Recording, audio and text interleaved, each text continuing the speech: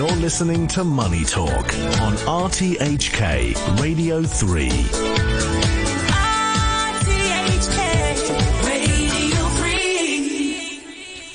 In the final part of the show, we get a view from Japan from John Beirne, Vice Chair of the Research at the Asian Development Bank Institute. Good morning, John. Good morning. How are you? I'm good. How are you doing? I'm fine. The Bank of Japan, I mean, it's been a week since the Bank of Japan tweaked the yield curve control policy at its last meeting. So what has been the general market reaction? Yes, I think the move by the Bank of Japan was to some degree unexpected, but not a total surprise.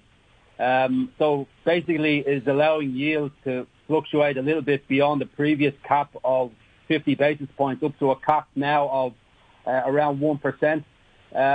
Although the reference rate still remains at 50 basis points. So it did not go, the full way in terms of tweaking the policy.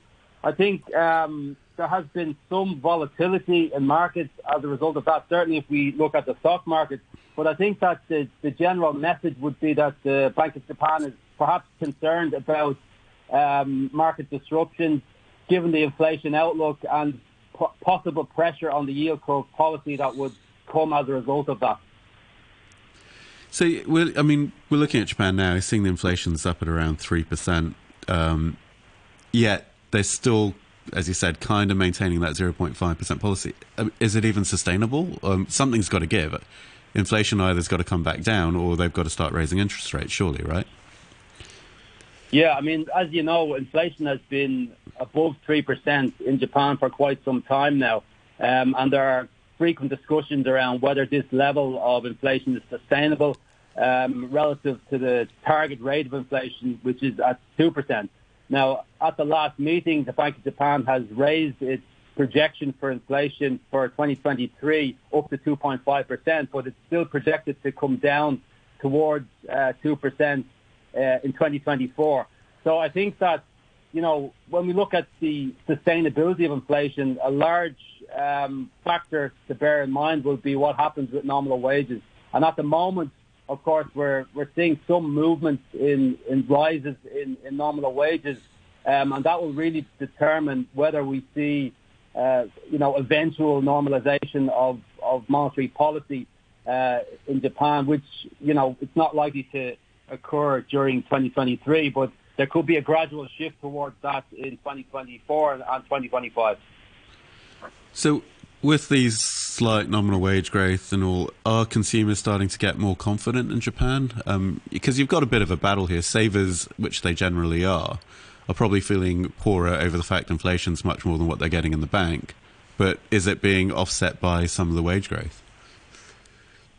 Yeah, it's a good point. I think, domestic demand in Japan has remained very resilient in spite of what we've seen with inflation and the lower growth that we've seen in nominal wages. So, domestic demand has been one of the positives, I would say, in that regard. And, of course, that is helped to some degree by accommodation in the monetary policy stance, which has been prevailing for quite some time now, many years. I think the biggest risk going forward would not be really on the domestic demand side, although more can be done there. It would really be on external demand. And, as you're well aware, the external environment is quite fragile at the moment in terms of global growth. And this is really impacting the external demand component of growth from Japan. Well, when you talk about external demand, I mean, you look at China, obviously there's big problems over there, but the West seems to be okay. Does the China impact play a lot more on Japan than, say, what's going on in the West? Well, I think that, the export component of growth in general is something that is a concern in Japan. Certainly with regard to China, the situation with regard to China's growth is certainly affecting exports that would be coming from Japan. But also, I would say it's more at the global level. Even though we've seen a depreciation in the yen essentially for for many months now, and in particular in the period since July. We don't see a pickup in exports as a result of that, which we would expect in a normal state of the world. And one of the reasons for that, of course, is because we have a weaker external environment, and also a large component of Japan's supply chain is actually outsourced to other parts of the world, and this affects the usual pass-through that we would see coming from the exchange rate to net exports.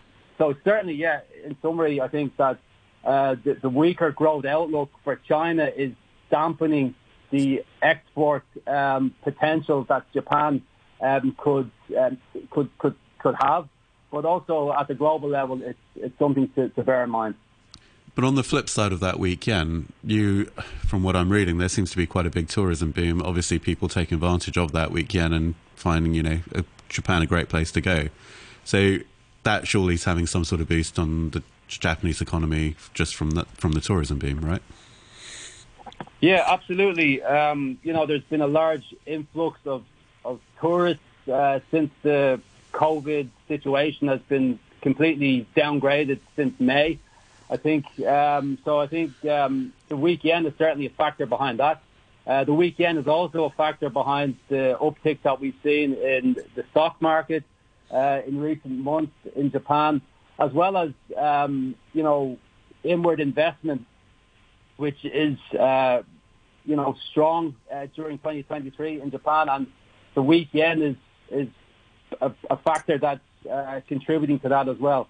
Of course, tourism is not going to solve all of the problems for growth, but it's certainly one of the factors that is helping to stimulate service sector in Japan, for example, helping with employment and obviously boosting the economy in that regard. So what are the main risks as we look out for the rest of the year and going into 2024? What should people be wary of? Yeah, well, as I said, domestic demand has remained very resilient in spite of the, shocks that we've experienced over the past couple of years.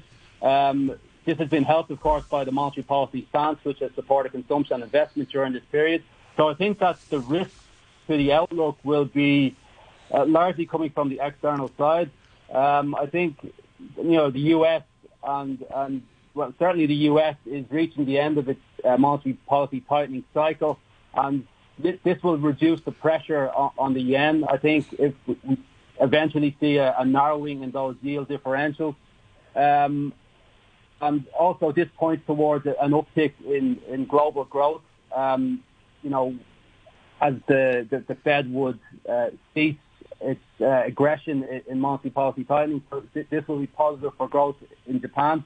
Other risks relate, of course, to an uptick in geopolitical tensions, which, of course, would affect the global economy, and Japan would, of course, not be excluded from that.